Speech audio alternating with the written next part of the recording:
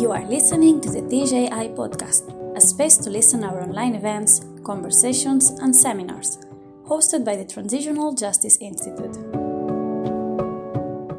Good evening, everyone. And to those of you joining us on Zoom, good morning or good night or good afternoon, wherever you are. Well, hello and welcome to our hybrid event, Contemporary Challenges to Women, Peace and Security, hosted by the Gender, Justice and Security Hub and Ulster University and Queen's University.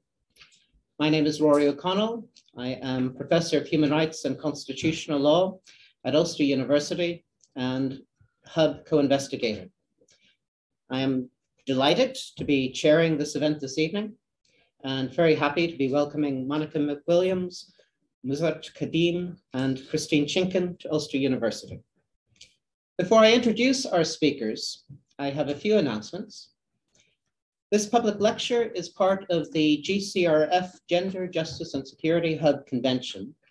The Hub is a multi-partner research network working with local and global civil society practitioners, governments, and international organizations to advance gender justice and inclusive peace.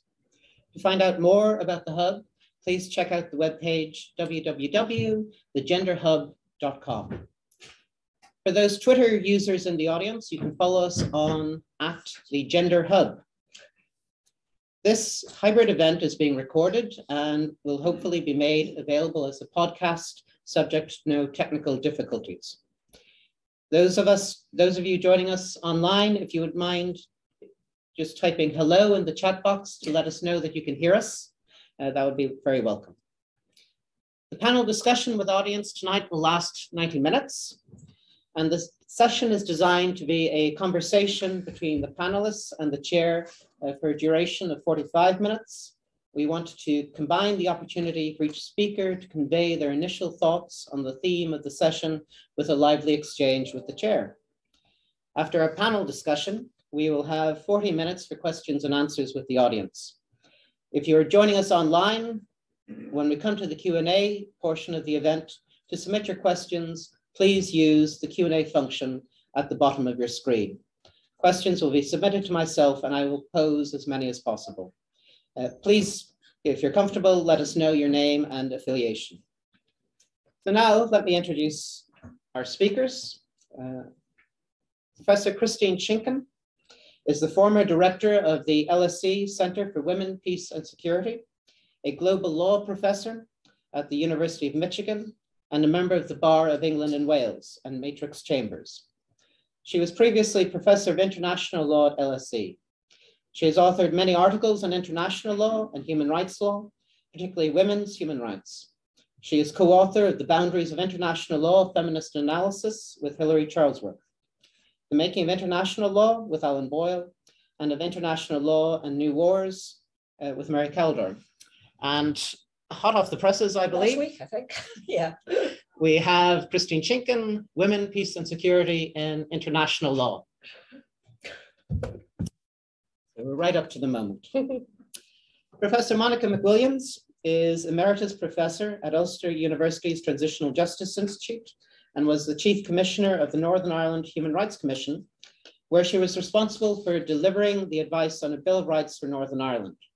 Professor McWilliams was elected to a seat at the multi-party peace negotiations, which led to the Belfast Good Friday Agreement in 1998, and was also the co-founder of the Northern Ireland Women's Coalition political party.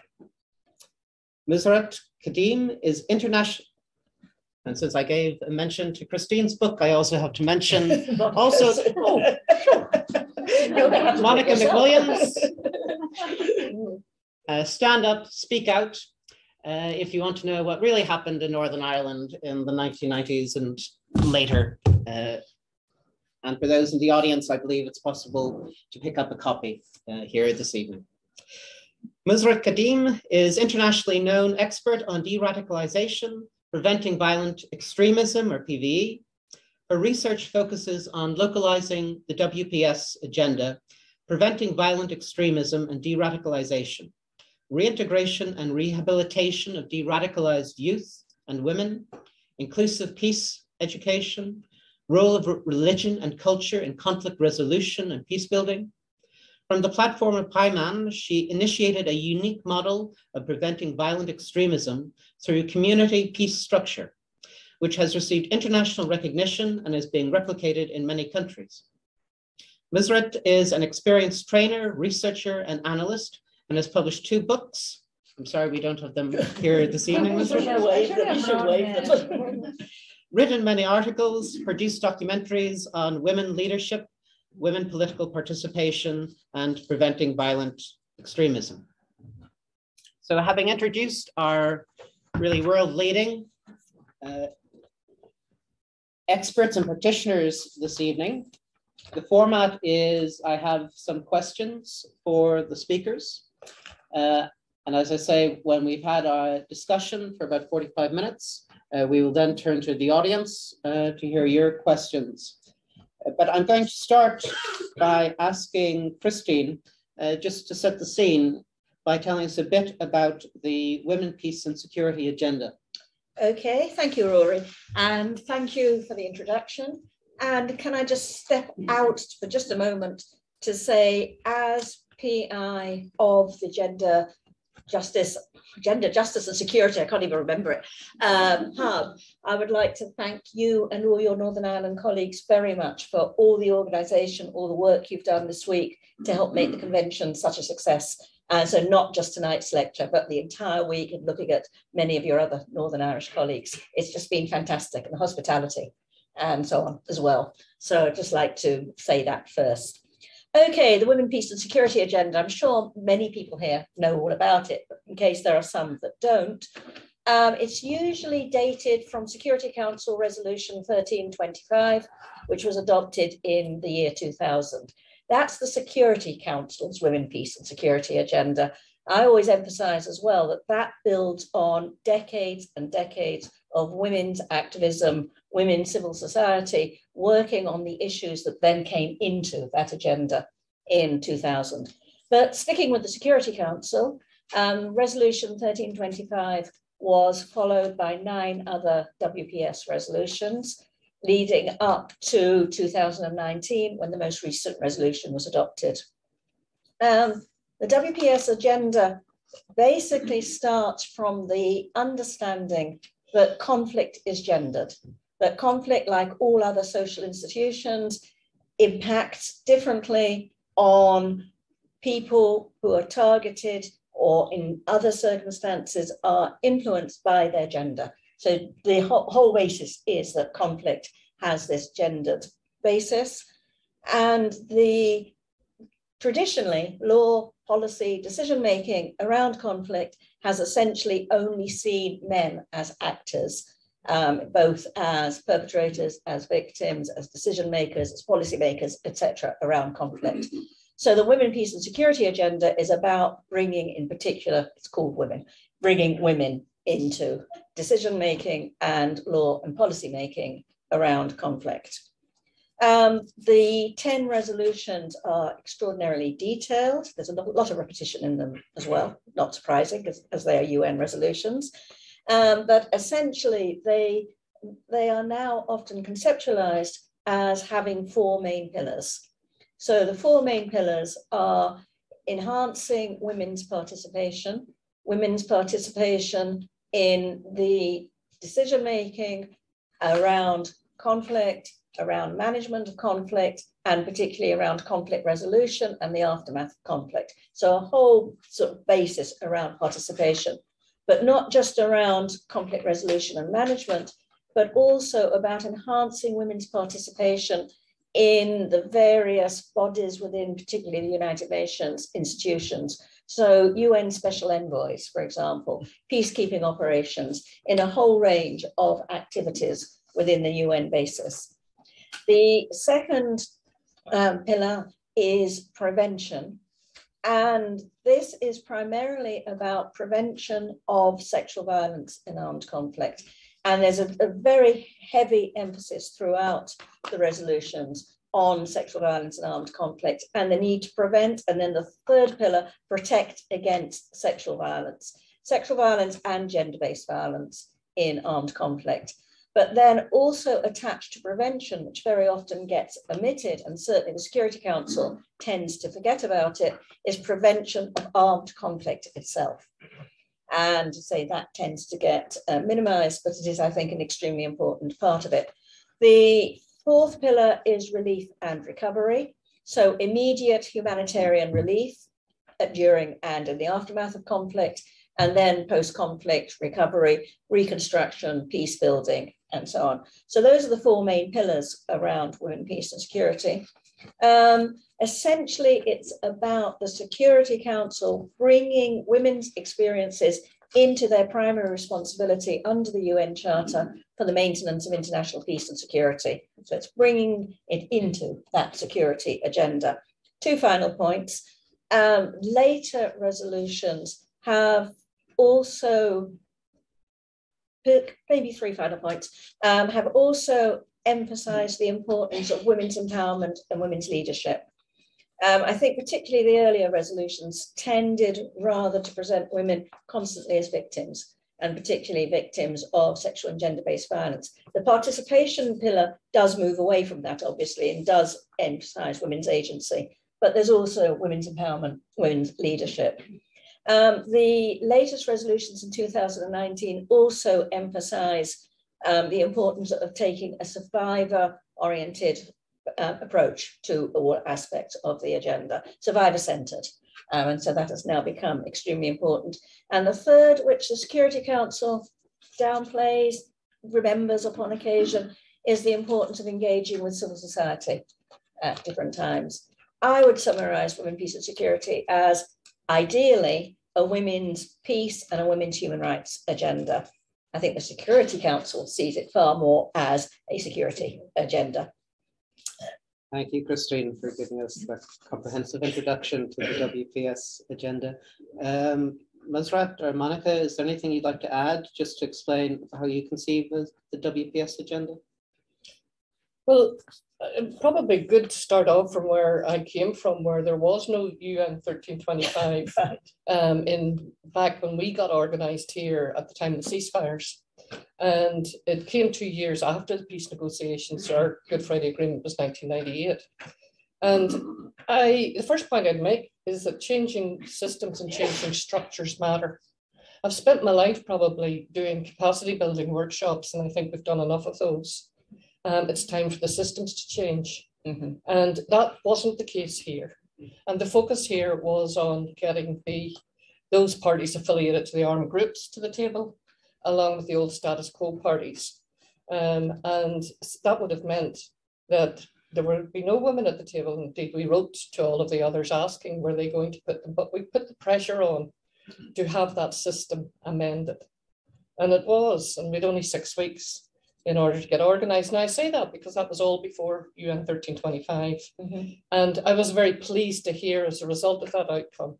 And I think representing the coalition, when I signed the agreement, I was one of only 3% in the world as a woman who had signed an agreement. I have to say, and you'll probably agree, it hasn't increased that much. No, very little. A quarter of a century. And so here we were able to do it without UN 1325. So that speaks to how successful has UN 1325 been. Nonetheless, throughout this, I hope we will be able to say it is really important to have it because it does raise awareness. It allows people like me to challenge others when I go to Colombia or Syria or the Middle East or wherever to say, why is that a panel, an all-male panel? Actually, Al Jazeera this morning, I was shocked that the only 3 individuals speaking on the world news about the elections in Northern Ireland were all men. Why am I shocked? Why are you not surprised? Yeah. And so I kind of think, who is blocking this? You know, what is it that whoever the lazy person in Al Jazeera, and I like Al Jazeera because they have the money to do good investigative work, whereas BBC bores the bum off me these days. Never mind, don't get me started on CNN and all the American stations. But there is a role there as well in terms of who is blocking this, and no doubt, Rory, that will come up later. But I am concerned that even where we have raised the issue of conflict related sexual violence, it is still not being part of the negotiations. And I'm working with a group now that was set up by the MDI and my good friend Gina Tory, who was a UN mediator and gender expert in Central Africa, who insisted that when you have a cessation of conflict or a ceasefire or a cessation of hostilities, you have to ask about the cessation of rape and the cessation of sexual assault as part of a ceasefire. Otherwise, what does a ceasefire mean? Does it just mean bombs and bullets as we knew them here? And so where I'm really concerned now also is that women are still being told, the women I'm working with, and the Syrian High Negotiation Council, where I'll be next week in Geneva, are being told after all these years, stick to the humanitarian issues. That's what you women are good at. And leave the politics to us men. Now, turn on the TV and watch the Ukrainians and Russians negotiating a humanitarian corridor.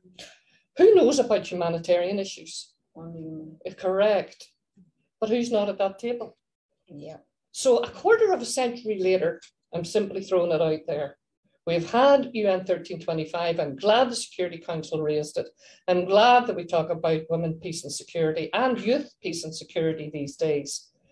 But I have to ask, is the progress really precarious 25 years later?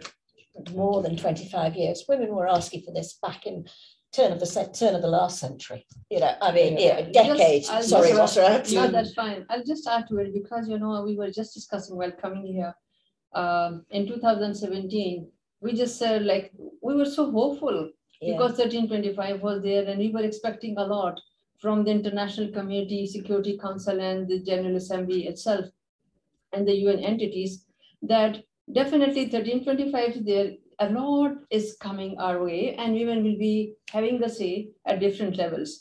And after the passage of the 5 years, I think with every passing day, 1325, or I would say WPS agenda has either failed us or we have failed WPS, because it did not come up to the expectations of the women who I call them the peace practitioners, the women who are on the ground, the women who are actually dealing with the conflict on daily basis and trying to resolve it. 1325, I think yes, it's too good on paper, and the all the resolutions. And I'm not I'm a critic of 1325 in another way, and I'm going to come to it later on. But right now, I said 5 years ago, we were still expecting something good. And I think when we were having I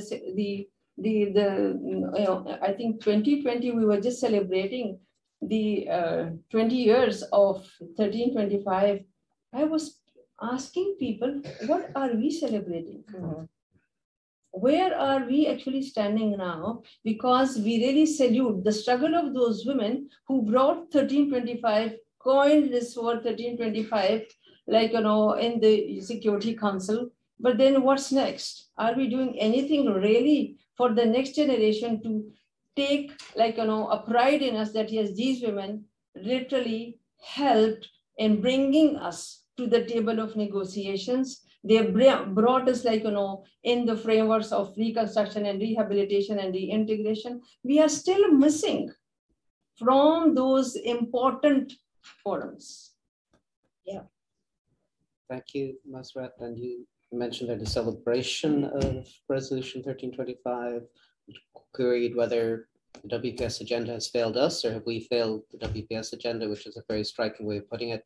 I'd just like to put that to our other speakers. How do you react to that way of thinking about the WPS agenda today? Well, I mean, I'm very glad because I've actually gone to the Security Council and sat in at the UN watching the debates. And as a former politician in our local assembly, I always thought it was really useful in raising awareness when you brought an issue to the table that wasn't there before, because a piece of legislation was coming up or because a resolution was coming up. And it increased awareness amongst people who hadn't a clue about it. Now, having said that, Christine, as somebody who drafted the Bill of Rights for Northern Ireland, the advice on it, I have to tell you, I was shocked at the lack of awareness amongst our politicians, particularly the Union side, on international human rights standards. and I'll say it publicly, they could hardly spell international human rights and not even understand what I was trying to advise on. And when I said the mandate from the Good Friday Agreement came to us in the Commission that we were required to attend to the international human rights standards, did anybody in Northern Ireland remind the individuals who were opposed to the Bill of Rights advice that that's what we had done?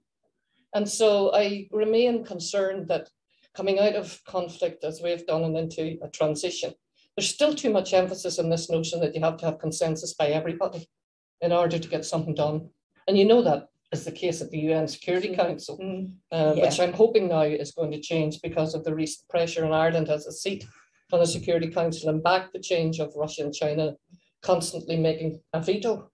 But for all of that, I still think it is really important. My awareness was increased. I wouldn't be doing the work that I'm doing probably now internationally if the governments weren't supporting it.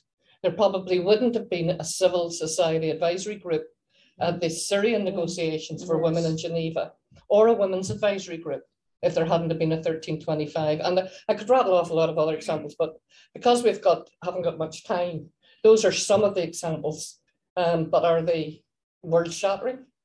And in fact, I have to say those two groups have now been dropped, even though they made great advances and got women from both sides to begin such a shocking conflict of Syria to actually talk to each other when by proxy the men on the male committees, as they were refusing, as they did here, to speak to their opponents. But I'm going back to Montserrat, have we failed at 1325, or has 13, how did you put it? Or has 1325 failed us? I mean, I think the Security Council has failed us. I mean, yes, okay, it's raised awareness there, but they haven't lived up in any way at all to the expectations that they put in their own resolutions. So that, yes, okay, they created the civil society group, great pressure against it, of course, from Russia in particular, but also from China. But the Security Council certainly does not put human rights to the forefront. And you say whether the politicians here know human rights.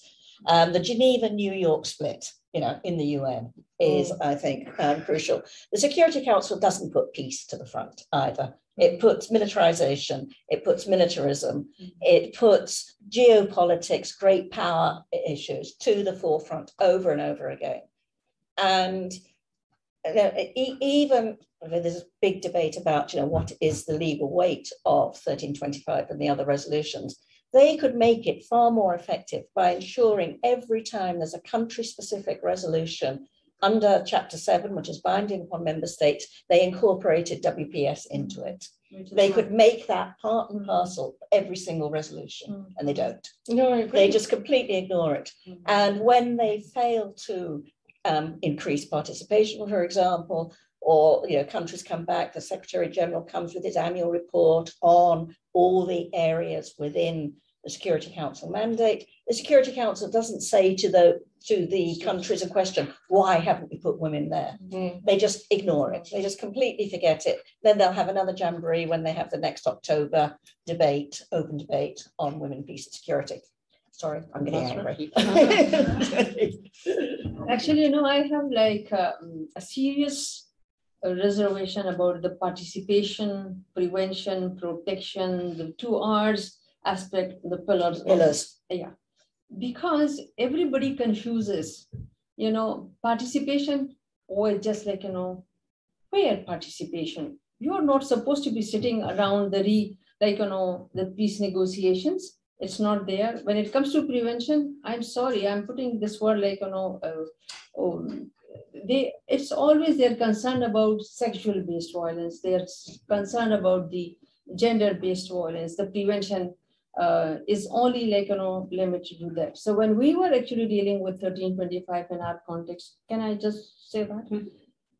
Because in my country, Pakistan, we don't have national action plan on 1325. And it was a very sensitive, I would say, resolution to be discussed in public for certain reasons, because they thought that when we talk about 1325, it means we are talking about the conflict in the country and inviting international intervention, interference in Pakistan. And that's why we don't have any conflict. It's a law and order situation. So please don't talk about 1325. So this was the sensitivity. But thanks goodness, the things have changed and now we can discuss it. But what we did, we localized 1325. The pillars remain the same: protection, participation, protection, prevention, and of course the 2 R's. But we literally use the word participation as it means participation of women in the decision making at every level, whether that's related to bringing in talking about the conflict, addressing it, resolving it, mediating it. And then of course, when it comes to the reconstruction and rehabilitation, we spoke to the local government and we just said women have to be there. And I'll just give you the example of the COVID. We were there as first respondent to COVID, and we made sure that in our DRR, that is in our the district disaster management authority, they incorporate what women have been witnessing, what women have been seeing as a solution to COVID, and it was incorporated. So localizing means that you are actually not using the same normative framework of the UN, but of course trying to adopt it to your situation and to your context. And that's why we actually drew a compatibility between women, peace and security, and of course our local culture and worked within the religious context as well. And that became more acceptable. This is how if you really want the success of 1325, you really need to be working on the localizing of 1325. Only then I think we could see something. I see something about this issue of participation and representation, because I've been looking at our own elections. If you've been here this week, that's probably all you've heard is how we're talking about our own elections. Now, in many ways, I was really cheered because as I drove around and down the road in Belfast where I live, women were staring down at me from every lamppost. Having said that, I have also had to deal with some shocking stuff and misogynist stuff that was going on as it happened to me, and it's in the book. Probably one of the reasons why the book's selling well, because everybody wants to read those stories. But all these years, and I will say 25 years later, a young woman who I know very well, who stood and succeeded in getting an election, had pornographic pictures of her that weren't her put out on media in a sex act. But what was more shocking was that it wasn't just spread. It was, she walked into shops and pubs and everybody stopped talking. And the third thing was 2,000 men responded to her on Instagram and Facebook asking her, oh, are you ready to come out with me? But anyway, those are examples of, and it happened to me, of how they attack your reputation, your self-esteem. And so that's also something that needs to be taken on board. Yeah. And the reason why I'm saying this is because I'm delighted, absolutely, and if we are celebrating anything, it's the fact that 35% of women are now returned to the Assembly, when there were only about 10%, just over 10% of us. I have this picture of the first Assembly, and I call it Where's Wally? Because it's like a game trying to work out where the women are, and in those days there's 108 of us. But they're all white, and they'd be the first to say, all the women, that we may be tackling the gender representation, but have we tackled this issue as known as intersectionality in terms of ethnicity and in terms of disability? They're all able-bodied as far as I know.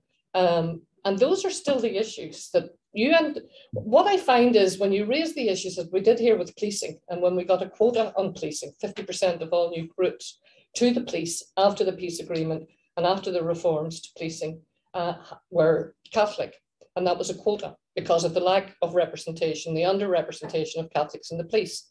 And we raised the issue, could we also have that police for gender, for women? And they were saying, oh, no, that wasn't a problem here. And we expected that. But the good outcome of that is when you do have those quotas and affirmative action, it raises the others come in on the back of it. And so more women came in the back of it. Sad to say that quota, I have to say, is gone, and gone too soon, in my estimation, because they argued that 30% was a critical mass. And again, back to this issue, what is representation. And if you hit that bar, then it goes, and we hadn't actually hit it. So there are good things about it that I think if it's applied, enforced, and I spoke earlier about the importance of having the resolution and raising awareness. What I've learned in my life is it's not good enough to have it on paper. And the biggest mistake I made, if I had to go back to the peace table now, I would absolutely turn every one of those aspirations into constitutional guarantees. We still don't have the Bill of Rights. We still don't have a civic forum, which the Women's Coalition put forward. We still only have 7% of integrated education. You could throw up in the air the number of shared housing estates we've got. These were all in the chapter on reconciliation, and only today did we get a declaration in Westminster about what we're going to do with the legacy in terms of victims. Now, we have made some reparations for victims, but it was delayed, and justice delayed is often justice denied. But those were the things that women also bring to the table in terms of reconstruction. And so it's important to have the process inclusive and representative, and it's not insufficiently representative, and I would say so here as much as anywhere. But it's important to look at that agenda. What's on? Is it comprehensive? Does it speak to the women in the country? Does it speak to the vulnerable people and the ethnic minorities of the country? And that's why it's really important to have that table widened and also the agenda widened. But the third and final lesson I learned, as I said, was enforcement. And I've spent the last 20 years working on that, and I'm currently involved in the disbandment of paramilitaries, the commission. And so they set up these commissions to monitor those kinds of things, but they often don't monitor. Did the peace process actually speak to all the things it promised in the agreement? If I can ask Nusrat or Christine, if you want to pick up on any of those comments Monica's just made, maybe in particular about intersectionality. How does the WPS agenda address intersecting identities? Very poorly. It is a women peace and security. And while we're at it, I mean, only 2 of the 10 resolutions even mention the fact that men and boys, of course, are also victims of sexual violence, gender-based violence. People who are targeted for their gender, who do not conform, do not with the gender binary, are not mentioned at all. There are a couple of mentions of disability. There is no reference at all to the importance of ethnicity, nationality, race, etc. So on the intersectionality front, the CEDAW committee, now the CEDAW committee, the Committee on the Elimination of All Forms of Discrimination Against Women, which is the human rights body, now they have adopted a general recommendation on women in armed conflict back in 2013. And they take the view that WPS has to be applied in accordance with the Convention on Elimination of Discrimination Against Women. And they have done a lot more work on intersectionality. So if one joined those dots, we could get more emphasis on intersectionality into the WPS agenda, but on its face, very, very poor. Nusrat, anything to add on that? Yeah, I'm just going to add another angle to it. I just said in the beginning that I have serious reservation about this prevention, protection stuff. And we all talk about the prevention of sexual-based violence and gender-based violence. I believe that I think prevention has to be like, more broadly used, prevention, protection both. Because prevention to me is like, preventing the conflict to happen. Prevention to me is actually diffusing the tension, preventing violent extremism to prevail or to be like, or to be addressed before it takes the life of many people and it hits everybody in the society. So that for me is prevention. Protection, we always talk about protection from sexual-based violence, but it's not only, which is visible. Okay, fine, there is sexual-based violence, but there are different kinds of violences that take place in the society, which are invisible, which we don't even mention in this document, but which happens during the conflict, after the conflict, and before the conflict. And we really need to be protecting the people who could be exposed to such sort of like violences before it takes their life or it hits them or it or they are victimized. So protection can be taken in that way also. The fourth one that I just said that is when it comes to 2 hours, somehow we forget that all women should be there in the humanitarian group and they could be just providing the humanitarian assistance. And you gave the example of the Syrian women. We have the friends who are there in the Syrian, the advisory group. And they were telling us that the men would just tell us, oh, you don't know actually what the conflict looks like, how it is going on. How can you give us the instructions or the advice to resolve this conflict? So that sort of attitude towards women's participation, even when they are there as observers or they are there to say something about their own conflict, they are not allowed. So that is one thing, because they are the Syrian women, they know the conflict. The other thing which is very serious for us, that we always feel that it is my conflict. It is the conflict going on in Afghanistan.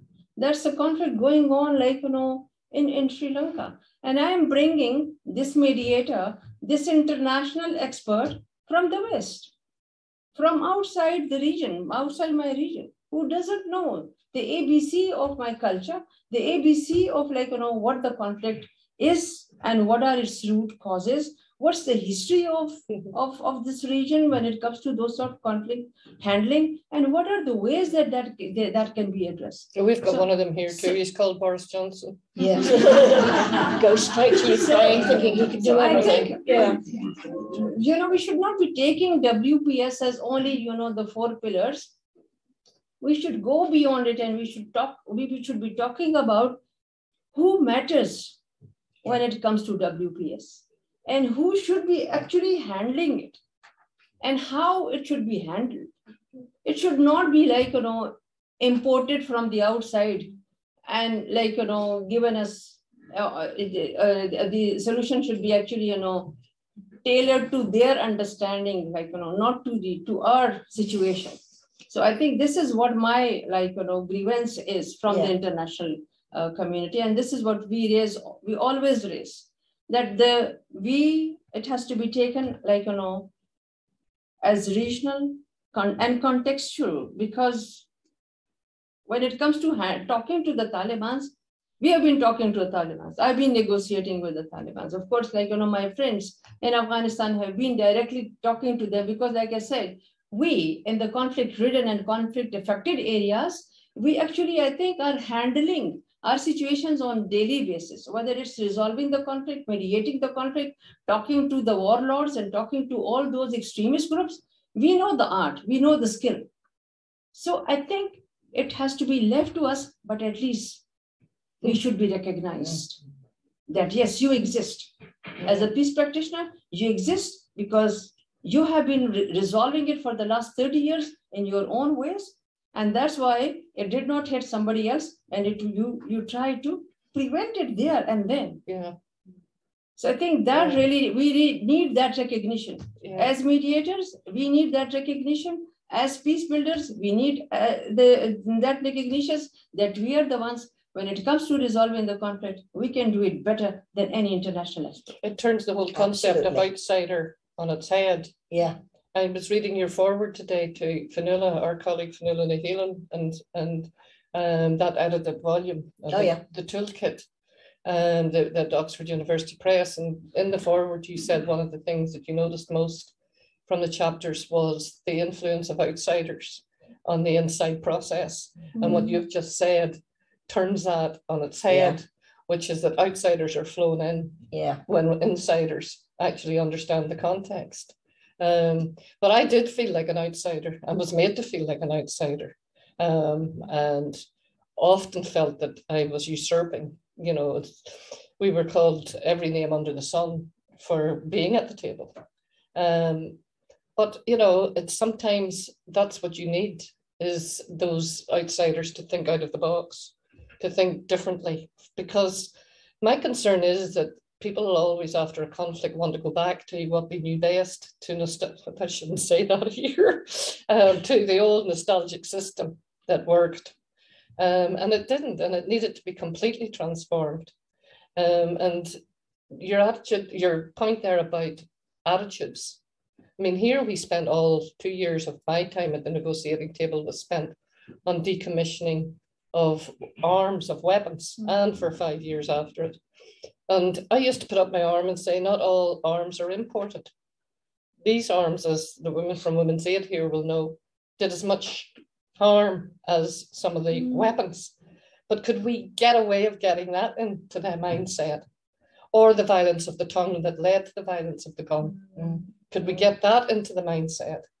And I think those are sometimes the risk takers, because we weren't that interested in getting re-elected or elected. It was by sheer miracle that we ended up, 2 of us, in the next assembly, the first assembly.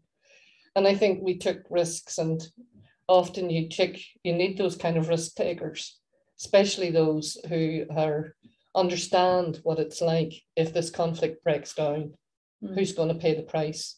It's the people like Marion in Ardoyne, not the Ardoyne, which she just was given off by Simon Kovnick talking about the Ardoyne when it should have been Ardoyne. But you know, Marion, that's what it's like to be at the front line and what it was like during the Holy Cross crisis. And the really important thing of having those on the front line. And women are often at the front line. Now, I just also want to say something about gender champions.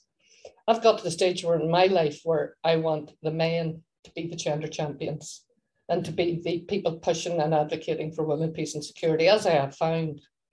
But there's still not a critical mass.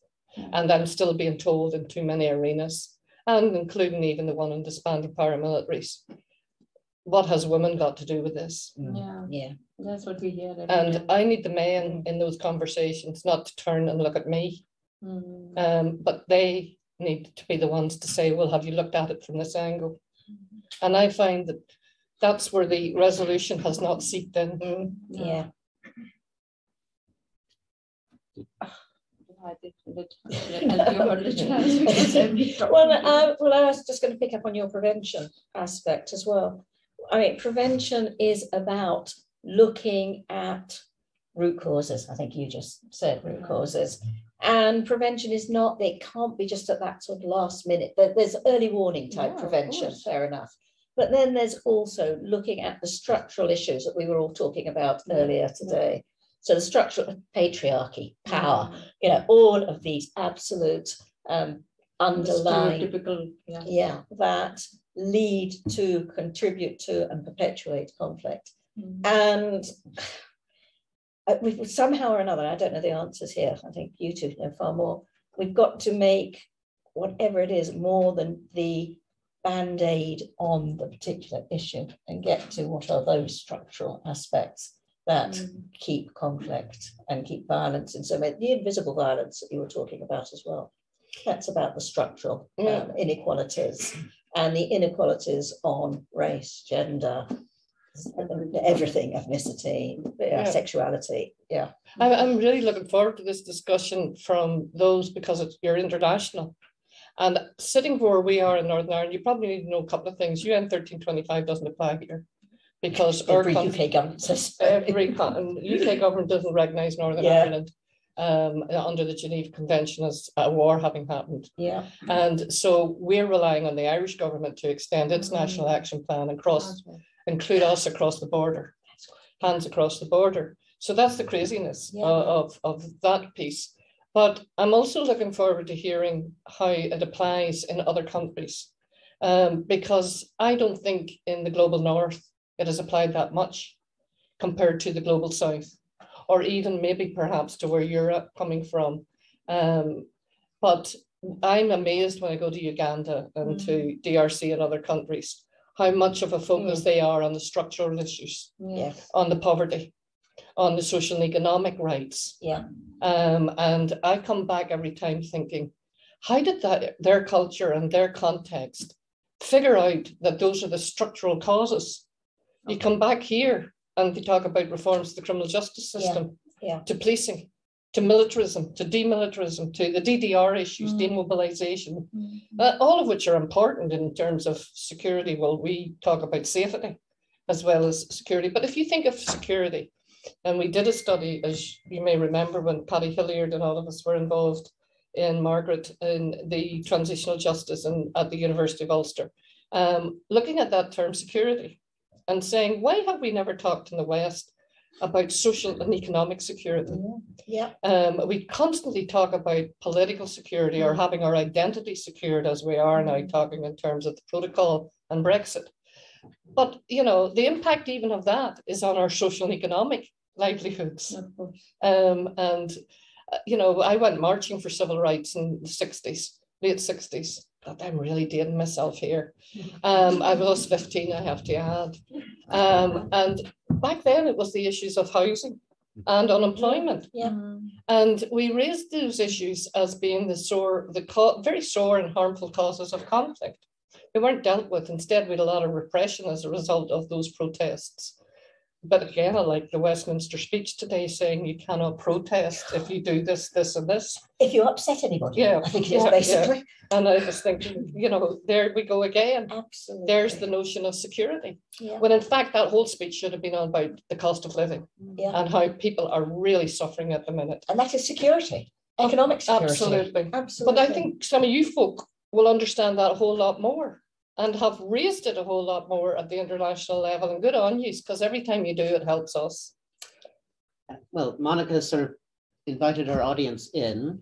I don't know, do either of you want to make a last few words before we go to the audience? Can I just say one thing which sort of links, I think, what Monica and Nusrat was saying, because you were saying the importance of localizing, and you were saying that, you know, the countries of the North don't recognise WPS, etc. I mean, as far as I can see, and this is looking particularly at the UK National Action Plan and the United States WPS strategy, their idea of WPS is we tell them in the South what to do. Yes. And that is absolutely contrary to both what you're saying and that. And we cannot, it's still putting on this, I don't know, well, imperialism. Ethnocentric. Absolutely, all of that. And so the UK National Action Plan doesn't look at its own situation at all, but it says an awful lot about what it's going to do elsewhere. The United States praises itself because it's the only country in the world that's got a WPS statute. Yes. What it's all about is exactly about Doing something outside. in the interests of the US. That is repeated over and over again in their strategy. Imperialism of WPS. Yeah, absolutely. Thank you. Well, maybe at this stage, unless you do want to have another word, maybe it's time to go to our audience and hear any questions or observations. Please do project, speak out.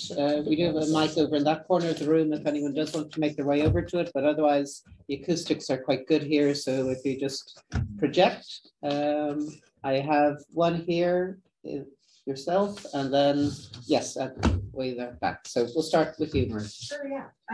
First, thanks. This is such a lovely, rich, critical, exciting discussion, and I'm relieved to be in a WPS panel where there is such a real and also kind of strong critical approach to these topics. Sorry, I'm Marie Berry from the University of Denver in the United States.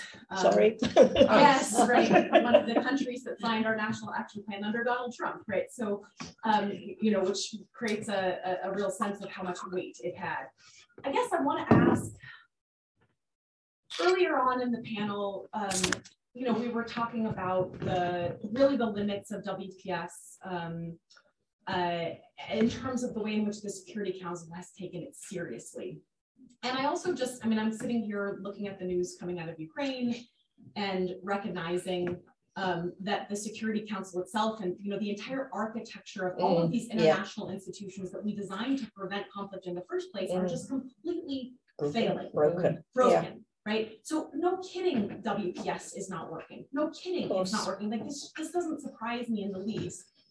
And what I worry about is that so much of the smart feminist minds and so much of the smart feminist organizing in international politics circles has focused so kind of laser focused on WPS for the past 20 years that I wonder if it's lost some of the original radical transformative sort of power that was rooted in women's grassroots feminist advocacy. Because, you know, we haven't even talked about whether WPS is a feminist agenda, right? I would argue that so much of the advocacy around WPS that we've seen in terms of getting more women into the military or things like that undermine broader feminist goals of actually eradicating militarism as a goal of like our work to actually build a world that is less violent. And so I'm curious, like what the panelists think about where this conversation needs to go, and urgently, given both the importance of the framework of WPS, but also as all human rights frameworks, they are both tools and instruments of power, as well as sites for deepening advocacy. So where do we take that deepening of advocacy around these issues and reconnect it to the grassroots, right? Reconnect it to the communities that have been on the receiving end most profoundly of violence, not only violence out of the barrel of a gun, but violence from economic insecurity, from the brutalities of capitalism and inequality that we're experiencing in so many places. And I'm just curious, like, to know where you all think we should go. Who would like to take that? Well, I mean, I think you've answered your own question. It's the social movements. It's the social movements in my life that created all the change from civil rights. I cut my teeth in the civil rights movement. My first activism was on the campaign for nuclear disarmament. And we were successful back then. Look at us now. And the Greenpeace movement, then the human rights movement. And as you said, join up the dots. And so I do think that we should never give up on social movements making a change, nor should we give up the idea that small incremental changes don't lead eventually to the change we want to and aspire to. I have seen that in my lifetime. I've worked with Women's Aid, who, I love this term now, experts by experience. When I set out to do the work on domestic violence, I was told, okay, you need to talk to the professionals and the political policymakers. And I said, no, I need to talk to the experts by experience, which is the term we've coined now. And recently, one of my happiest days before the Assembly collapsed, as we moved into the elections, somebody described it as McDonald's handing out nuggets before they closed their door at midnight, extra chicken nuggets. And if you remember, that week we had legislation on stalking, we had legislation on sex trafficking, we had legislation on coercive control and domestic violence, things I'd been working on for donkeys. And suddenly they all came to pass. And they all came from the grassroots. They came from civil society, putting the pressure on the policymakers and the politicians. And it's joining those dots. So I'm quite heartened now, and I see the head of the civil service, who's a woman. I describe her as a femocrat. It's somebody who would describe herself as a feminist who's become a bureaucrat. And we have quite a substantial number of femocrats inside the system, and a sizable number of women and good men moving into politics, and that social movement coming from outside. And when you get that working together, you really do see the change. And to me, Northern Ireland hasn't changed as fast as I'd like. I've had to have an awful lot of patience and an awful lot of persistence, but it does come. So although you get exasperated about the lack of movement, you know, these changes, small as they may seem, do work. But you're right, the geopolitics really frustrates me. And Russia, obviously, NATO on the other side, and the emphasis on military solutions, really worrying. And the geopolitics of Syria, as we saw it, those pure Syrian women who I work with, what influence could they have when the negotiations were taking place in Moscow between the Russians and Iran and Syria?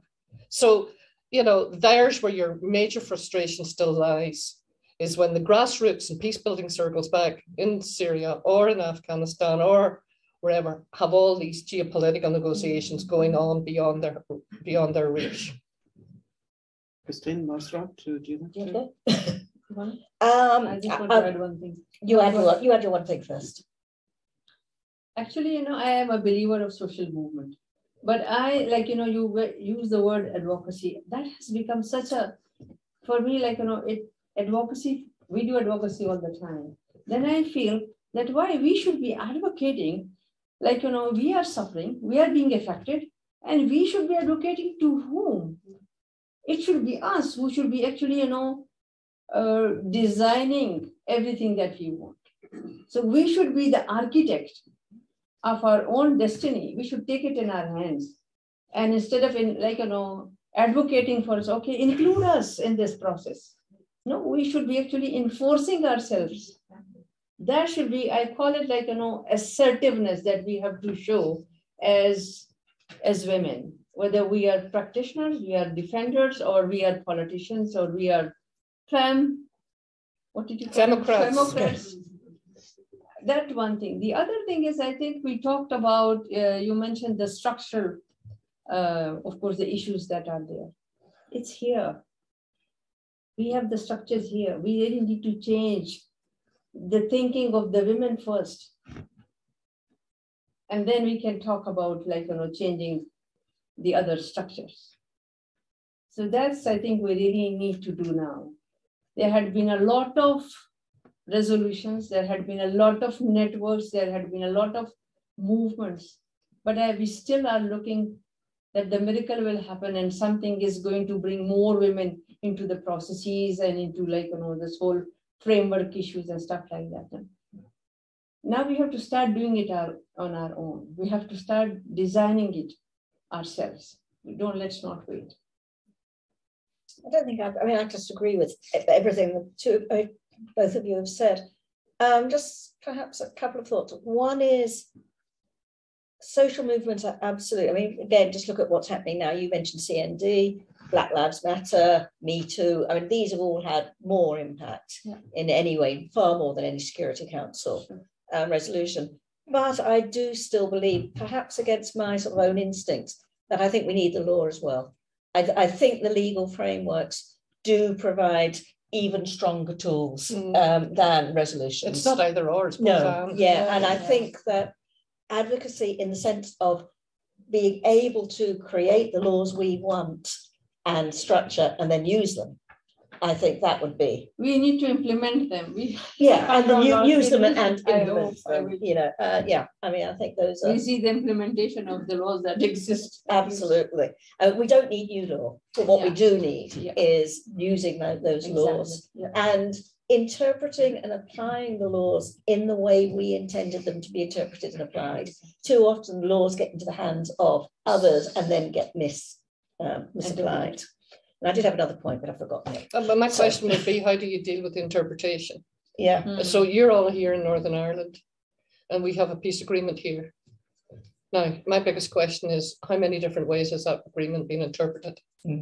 It's a bit like women, peace and security. Yeah. And look, we're the kind of mess we're currently in. And we all know, of course, that laws are the process of negotiation, the lowest common denominator, and words are deliberately used so that they can be applied in multiple ways. Which I started by saying, if you go for the lowest common denominator on something like human rights in order to get a Bill of Rights, then you've lost the whole rationale for having that in a peace agreement in the first place. And just a reminder to our guests online on Zoom, do type in your questions and we'll get to them after our next question from the audience. So we had a question from the back. Thank you. My question was very much in the same vein as Marie, so I'll just highlight one point. My name is Evelyn. I'm based at the LSE, and I also work for a conflict transformation NGO called Berkel Foundation, based in Berlin. And I was thinking along the same lines as Marie, and I want to just highlight one point and pose it as a question. Do you see any sort of transformative potential using the WPS agenda in thinking about conflict and thinking about patriarchy and thinking about socioeconomic justice and all of these topics that you've brought up? I think, Monica, at some point you were talking about this issue of going back. Sometimes there's the desire to go back after the conflict to reconstruct something. Like, what are we trying to reconstruct? And do you think that, given all the criticisms of the WPS agenda that you've all raised in the beginning, that there is something in there that, we should be using to try to transform conflict? Or do we really, like Marie was also saying, need to listen to other actors if we want to think in a more transformative way and get a little bit away from, another resolution. I think we have to work first with the one we've got. And when I said I'd go back, well, anybody would know retrospect's a great person to have at the table. And so I didn't have retrospect at the table when I sat. I was trying to look forward as much as you could. But what I'm saying is I missed timetables. I forgot. The two things I learned when you're negotiating is get it on the agenda and then demand resources to be applied to implement it or enforce it, or a validation committee, a timetable and some targets. That's what I meant. It's very aspirational. And women, peace and security is very aspirational. It does raise awareness because it makes us think, you know, why didn't I think of that? Nothing about us without us is for us. That came from the disability movement. And in many ways, it's one of that I kind of think all the time when I'm looking at these issues. So transformative is a really big word. I think in Rory's institute, it's called transitional justice. And I think we're still in a very much a transitional period. Sometimes you're as many years at coming out of the conflict as the years you were in it. And we're 30 something years out of a ceasefire, and we're still talking about ceasefire issues. Well, I am, in terms of this notion of overseeing the measures to disband the existing paramilitary groups. And so when I look at this issue, I try to think of it in transformative terms, and around issues of masculinity and why aren't more women in our communities getting more resources. That has to do with budgeting and who's giving them the budgets, because the women are very active here, really political here, and yet a big box of the funding. And I'm supportive in many ways if it's going to be used productively and from changing people from what they call themselves community defenders to community menders. But how many do they often think that that's what women were doing? And why I have seen women going backwards. Talk about transformation. My worry is in terms of recovery and reconstruction, which is also pillars of UN resolution, has meant that, sad to say, in Nicaragua, Vietnam, and I thought, I hope that doesn't happen here. And so we're holding on and sustaining and maintaining whatever progress we made. So transformation is still very much a vision, and particularly in terms of attitude change. So I'm continuing to fight. In the last sentence of my book, I describe myself as a long flight bird on this journey. And so might be pushing up the daisies by the time I see real transformation, and a critical mass of women in terms of being heard, being mainstreamed, being resourced to do the things that create sustainable peace. Again, I agree with everything there, but I sort of think, going back to the agenda itself, I think we missed two transformative moments. I think 2000 itself, I mean, there was a huge transformative vision in civil society, in the social movement, and it was probably in many ways a huge mistake going to the Security Council, because it then got harnessed into the Security Council framework, into the UN bureaucracy, everything that goes with that. So that was one moment. But I think 2015, when we had the global study, and the global study, I think, does have a lot of transformation in it. I mean, it's absolutely explicit, no to militarism and no to militarization. It spells it out as the #1 concern of women around the world. It talks about economic justice and not having the neoliberal economic aspect, the need to work with the various bodies and try to ensure changed mindset. It talks about climate change. It talks about the changing security situation. It even talks about COVID, not COVID, because that wasn't known then, but it talks about the dangers of a health epidemic, which then comes through. And if the Security Council had been brave enough at that point to take the global study and go with it, I think that could have been a transformative moment. And back to what you started by saying, that there's some optimism at that point. But I mean, it is quite clear, isn't it, the point you began with, that we have a serious question now as to whether the UN itself is broken. And can it be saved? Can it in any way at all? And I think that's probably one of the biggest challenges that we have at the moment. I still believe in it. I do. I think we have to. I wanted you to come in before I kind of, I don't want to be seen to be, you know, but I've done enough around the world to know that it's still necessary. And look where it came from. It needs to get back there. And unfortunately, it's the autocrats who hate the UN. Not unfortunately, it stands to sense that those demagogues hate the UN. I'm a great believer in collective countries coming together, being connected, and I am an internationalist. I think it was Bill Rolston once said, I'm an internationalist more than a nationalist. And that's where I believe in the United Nations. We have a lot of people who want to come in. You had my eye first, so do you want to ask? Should we take several? Yeah, well, if we can take 3 questions. If you can keep them, yes. So Grace, and then Emily back, and then down in the front. Thank you, Rory, and thank you, Christine, and for this presentation. We can't hear anything. Yeah, I will shout. So I have been studying with the military in Uganda, especially those who are employed outside the borders. And this is part of the UN mandate to ensure that these countries are at peace or security, because they use these words interchangeably. Now that I listen to Christine, I think there should be a component for peace and follow through logically. Like how do we attain this goal of having peace instead of talking about security and following it through with militarization? So soldiers in Uganda have been going to all over the place, to Iraq, to Somalia. They've been going to West African countries, and God forbid if they're called to Russia, they will go. Just because the UN is investing in militarization, it's giving in lots of resources to promote militarization. And yet we know now that this WPS needs to be revisited so that we also focus on the peace aspect. Because I don't see, where is the peace in this WPS? When I don't see it, I think now is the time to work towards it or to focus on the peace aspect.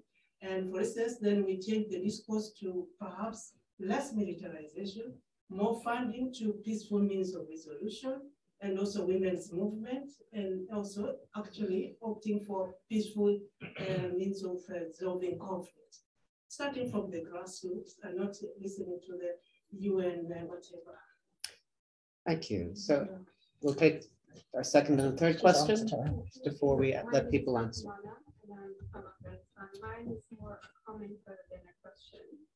My biggest problem with the WPS agenda is the denial of our collective failure. Is the what? Is the denial of our collective failure. Yeah. Coming from Afghanistan, yeah. The WPS agenda might not be relevant to the Taliban, but it is relevant to that country. Yeah, good point. The limitations of the resolution and its specific pillars right now is the prevention and the protection pillar. I mean, in its relevance only to certain types of conflicts and contexts is really problematic. We cannot wait for another resolution for another 5 or 10 years to have another resolution so that the current context of Afghanistan should fit into. We need to protect the women of Afghanistan, and it should be within the WPS agenda. So my problem is really with the denial and not going back to this as quickly as possible. We should all have already gone back to the resolution and ask ourselves questions: what is missing? What is that we should critique, and what is that we should be correcting rather than reconstructing? And then the imposition is a problem as well. The lack of partnership is the biggest problem. We have not been partnering with the Afghan people, for example, in the Afghan context, but similarly, as a context, the partnership with the women on the ground, with the people on the ground. It has been very superficial. And another quick point about the southern region, I agree with Nusrat about letting the regions handle their issues, which they relate to more than somebody else who comes from outside. But the issue is also about the relevance of the region to the solution of the problem, and it depends on the self-interest of a country or a region as well. So that needs to be taken into account too. So everything is political, everything is complex. nothing is just great. The South is not one homogeneous group of people. I mean, we have differences. We have different needs, different ways to live, and different political agendas. So it's very political. When it comes to say earlier, nothing is apolitical for me, whether it's the humanitarian aspect of the conflict or the process, whether that's the political dialogue, whether that's sitting on the table and negotiating peace. I think everything is political. We have been dealing with this for decades now, and it should be recognized, like the role of the women in all these spaces and everything that they do is part of whatever contributions they make in a process, in a context, is political. It should be recognized within the political framework. Thank you very much. Sorry, were you done? I'm done. Oh, yes, thank you. Sorry. And then you had a question as well before we go back. Just really a comment. There was a comment about the context back to Northern Ireland. Actions and all that happened during the President of Troubles. It's just a comment about the women on the ground, actually, because women on the ground is not a big. You said during the Troubles carried everybody, and everybody worked cross community. Dangerous times, we all worked together and whatever. And then when the peace process happened, a lot of those women were left behind and forgotten about. And there was like jobs for the boys, you know, the people who were causing the trouble got all the big jobs. A lot of people felt a bit disappointed in some of that. And now, even in this stage, the community groups depend on funding and things like that. There, it's not really right that you should be dependent on funding to keep such good work going. Everybody, a lot of groups are on protected groups at the moment. Yeah. And those groups have done marvellous work over the years, and especially with COVID, the past 3 years. They could not have delivered the services on the ground with COVID and all the stuff that they actually did without the people on the ground delivering that service. It's just to try and recognise the work that people in the voluntary sector have done. And the voluntary sector is now becoming very professionalised, with people coming in with the professional kind of background, and the women on the ground feel a bit ostracised, a bit left out. You know, just to keep those people, let them know they were valued. And you know, a lot of them aren't paid workers. They volunteer for 50 years, so they're not paid. But just to be a bit of something, you know, when I say something, is it going to be carried to the top? I was just going to say that's just so and so talking. You know, to respect your voice after all those years. Thank you. Thank you. So we have three very interesting comments and questions there. Comments really without questions. Yeah, no, I think, yeah, no, apart from agreeing, yeah. We totally agree with all of them. Yeah. Yeah, but well, just briefly, just Marion, people do remember and will remember, and it will have to be sustained, the work that women have done. I used to say we would have had a Bosnia here if we hadn't had women like yourself and others in this room working across the interface when others couldn't do it. But I wanted to take up that issue on Afghanistan. I mean, we're just in despair. I mean, I used to laugh at the table and say, we've got the Taliban on the other side there, and not realizing just the extent to which I was talking about the dinosaurs, right? And they're everywhere. And as you say, the context is everything. And so when I'm going back 10 years now, when I was working with women in Afghanistan, and we used to say when the Jirgas were happening, and how many women are going to them. And what I found too was the women finally realized they had to start cooperating themselves, and partnership was key, as you've just pointed out. Otherwise, President Karzai was getting to pick, as sometimes happens in every country, getting to pick the ones he wanted to go. So the women realized that they were going to be left out completely in deciding themselves. And that same issue is everywhere. How do you build those partnerships? I had to do it in the coalition. We were a coalition of women from every side, rural, urban, different classes, different religions, different political identity, and that isn't easy. But Afghanistan is so much bigger. And, you know, I'm seeing the same issue in Colombia in terms of trying to get people to unite around these particular issues. But if you don't have ownership, the night before the peace agreement finished, at 3 o'clock on the morning of Good Friday, we took the agreement and said, does this speak to women? And we've been here for 2 years. And if we can't start getting some clauses into this, like the right of women to full and political participation, the right of women to be included in public decision-making roles, and then all the other pieces that we put in, that we felt on community development, on young people, resources for young, because you have talked about this issue of radicalisation. And we were concerned that if we didn't put it, the funding and resources, because if it's not in the agreement, it won't get resourced. But that was a question that really we sat up that night, and we were lucky that we got it in. And I'll tell you, the reasons why we got it in was because the negotiators were so tired, they simply said, let the women have that. And that's how we got it in. It wasn't women, peace and security. Well, women, peace and security wasn't, but there wasn't that sense of inclusion. It was just wary of us being at that issue. But we were more concerned about what people would say about us and the partnerships we had built if we didn't manage to get, when I knocked the doors on the referendum to get people to say yes to the agreement, would they turn on me and say, fat lot of use you wear? And so those are the questions that you constantly ask yourselves. And I'm asking myself about what I can do in relation to Afghanistan. I am working with humanitarian groups who are still there and absolutely making sure we don't pull out. And because we're more needed now than we ever were. And that's my voluntary work that I do. And I'll be going there. But what I can do about the Taliban and what those negotiations led to, and you know, the announcements just the other day, as you now know, where women have to be veiled from head to toe. Those are backward steps that we in the international community have overseen, to our shame. Meseret or Christine, anything to add? I think specifically on that, we do have an online question. How do we take the WPS agenda into account in humanitarian work, given reluctance in the humanitarian arena to consider WPS, which sort of builds on what you were just talking about, Monica? Is that anything? Any thoughts?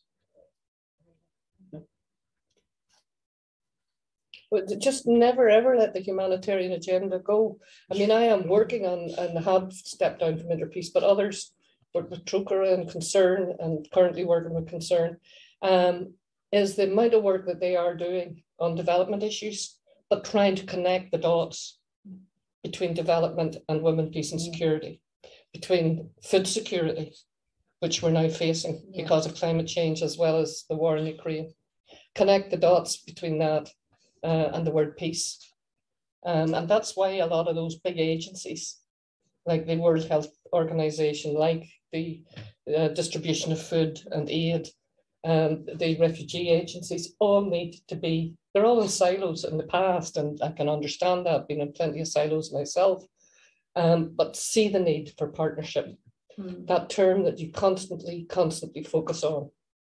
And that's where I do think sometimes the humanitarian organizations are better at it, because they have to be. Yeah, but the point, like, you know, they failed Afghanistan, the humanitarian organizations, because, you know, when the Taliban had not yet taken over, and I'm talking of July 2021, they had a meeting with, on the Pakistan side, all the humanitarian organizations, the UN entities and all. They invited the organizations who are already working in that area to develop a sort of a blueprint for this can happen. They were just foreseeing something is going to happen and there will be influx of refugees into Pakistan. But when it happened in August 2021, there was no response coming from those same humanitarian organizations. So I always say that, like, you know, WPS agenda is on the one side, but the economics of WPS has never been taken into consideration. We really need to be talking about the economics of WPS now, because this is what we really need to, we badly need it. And since we lack, like, you know, the support, the resources, we spend a lot of money on arming ourselves to the brim and on the militarization And they feel that, taking more women into the military cadre means that, yes, we have served the purpose of bringing in more women into security frameworks. But we really need to be talking to them that we need more money for gender equality. We need more money for all the people who are suffering because of your drones, people who are suffering because of your use of the weapons against the innocent people, because they have not hit anybody who is a criminal. They have not hit anybody who has been actually killing others. They have hit the people who are being killed already, and they are the innocent people. So I think the economy of WPS, we really need to be focusing more on this, and there should be no resolution, but we should be developing a framework for that. We are approaching the hour, and there are a couple more questions in the room that I'd just like to give people a chance to pose. So Neelan and then Brad. Thank you. It's been absolutely enlightening to hear about the Irish women's role in this. Thank you so much. It's really useful to get that in my head. My question is that we understand that the humanitarian, especially with the Afghanistan crisis, when NCR said we will not help, none of us will help you. We know that, don't push. Put that to one side. That's humanitarian failure across the board. Priti Patel announced a new program for the Afghans, and even NCR said nothing to that. Let's put that to one side. WPS with the resources that Musara has been talking about, WPS with all the UN Security Council resolutions of all kinds, plus the money required to implement them. What would your top 3 suggestions be to push against the missing piece, the third piece of a lack of will in nation states, including at a high level internationally, including within humanitarian agencies nationally and locally and internationally? How do we work that lack of will that shows up as virtue signaling when you kind of go down to the ground and try to do what the money is for and what the Security Council resolution is for? What would be your top 3 suggestions to address the lack of will? Thank you. And we'll take Brad's question as well. Industry entities. Sorry. With your own industry.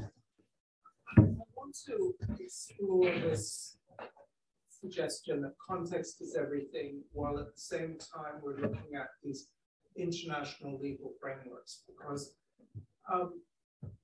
understandably critical realists identify how power is built into the system, right? And while we might distance ourselves from that, arguably, as we've just heard, there are legitimate criticisms of the WPS also with respect to Afghanistan here.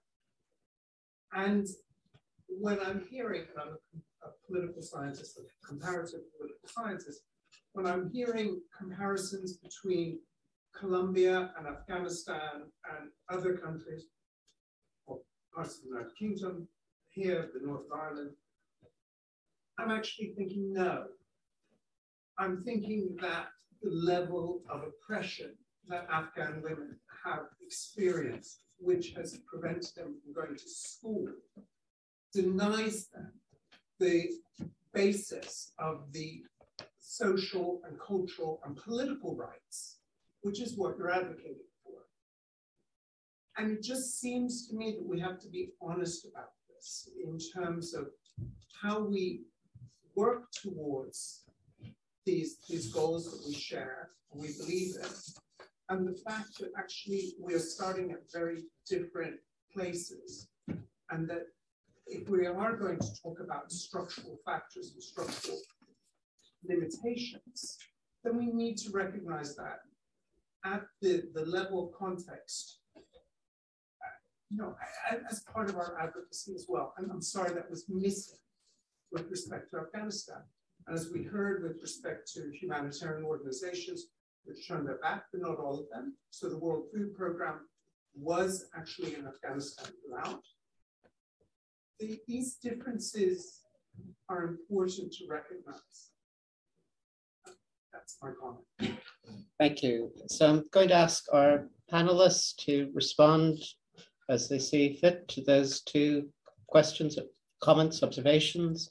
And if there's any last thought you want to leave us with about the WPS agenda this evening, please take the opportunity to do so. Who would like to? Thanks. That's right. No, in response to what Anila asked, she asked for the. Yeah. That's a very difficult actually question to respond to, because I think we already are experiencing discriminatory politics. So unless and until this discrimination is not addressed, we still will have that north-south divide. We still will have the conflicts in our own countries and in our own region to deal with, although they are created by someone else. So I think unless and until this discrimination, whether it's in the political context or in the economic context, is not addressed, we have no solution.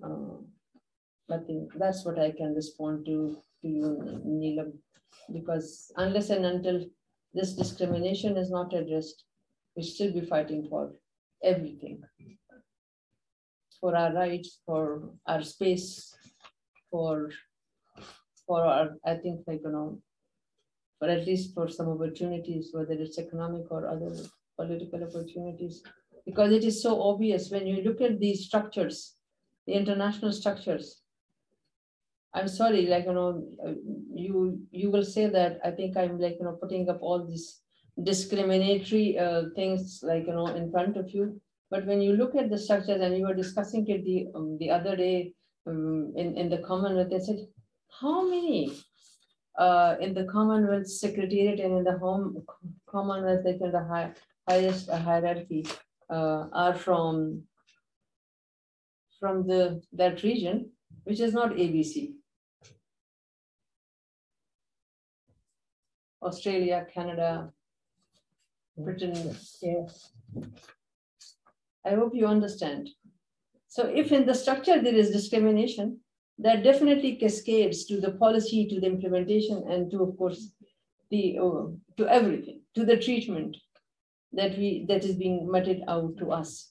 So I think that would, I hope, address your.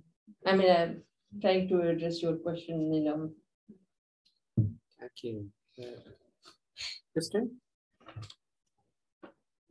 I'm completely at a loss to say three things, Neelam. I'm sorry. But to build on, or to continue a bit what Masarat's just said, we've lost, haven't we, the very concept of humanity and the importance of human rights for everybody, including, most importantly, economic and social rights. And while that mindset has just lost all of that, so I think it's not just the discrimination, it's discrimination is at the basis of all denial of human rights. But then when the right's not even recognized as being appertaining to all humanity, and how we are hierarchizing victims and human, we're creating these hierarchies, who's important. And while some people are deemed dispensable, then we are losing that away. And it's having to get back to seeing the humanity and the inherent inalienable rights of all people. But then how we move to getting that political will and breaking the power structures that refuse to accept the need to get rid of those hierarchies, that's where I get completely stuck. But as a sort of whimsical thought, supposing in 1945 they had created a peace council instead of a security council, would that have made a difference? Yes. It's a colleague's comment, actually, not my own. But it's the fire would remain with the decision maker. But at least the language might have been turned around, and language can be important. Thank you. Monica? I agree that human rights are for all. In fact, again, to plug my book, it's a chapter in my book. It's titled Human Rights for All. Oh, is it? Yeah, and I tried to explain the little job I had as trying to make that, embed that in the culture, and how difficult it is to embed that in a country like Afghanistan or Northern Ireland, because although context is everything, you have those who absolutely do not understand international human rights standards. So we turned it around here now and talk about justice, and particularly social and economic justice. Because when we did those kind of citizens' assemblies, which actually I should have said to you when you asked about transformative moments, they have actually created in Ireland transformative moments, which shows that where you don't have the political will because the politicians are too nervous to make changes on reproductive rights and on same-sex issues, the citizens' assemblies were able to do it for them and then go to a referendum and the people voted. And those were transformative moments. So I say that you broaden the agenda and you bring in civil society. And it goes back to, however, politicians, as they constantly ask here, and who do you think you are to be representative? And that's where the social movements come in, because they put that pressure on. So you can certainly ask that question about the lack of political will. We know what that means here. And so the answer that I'm trying to give is that there's a twin track approach to this, that you can't just come at this from law and order or even with militarization.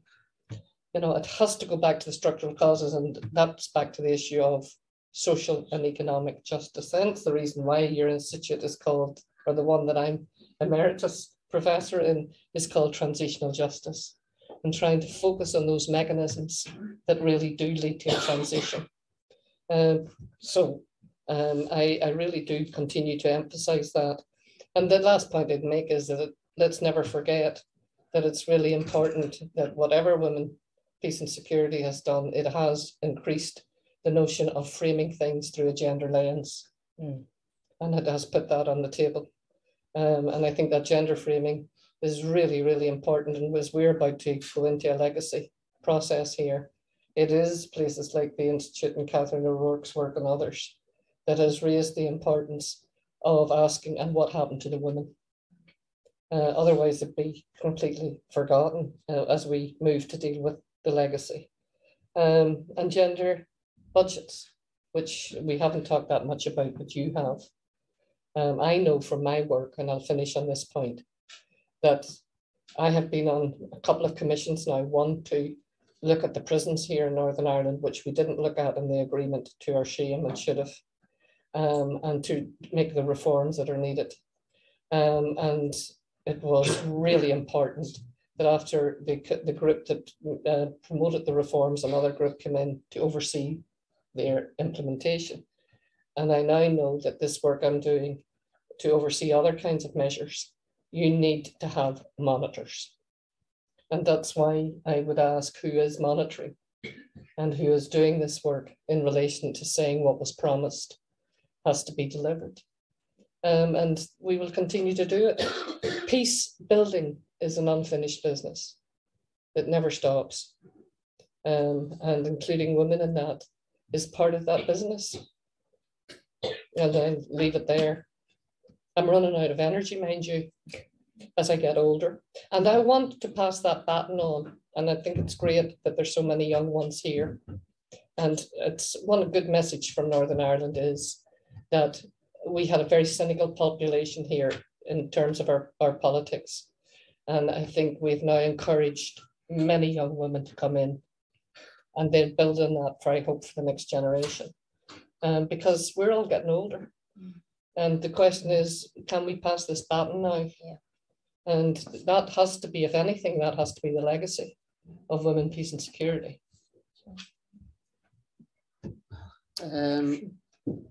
It's been a great pleasure for me, and I think also for all of you, to have the opportunity to listen to our panelists this evening.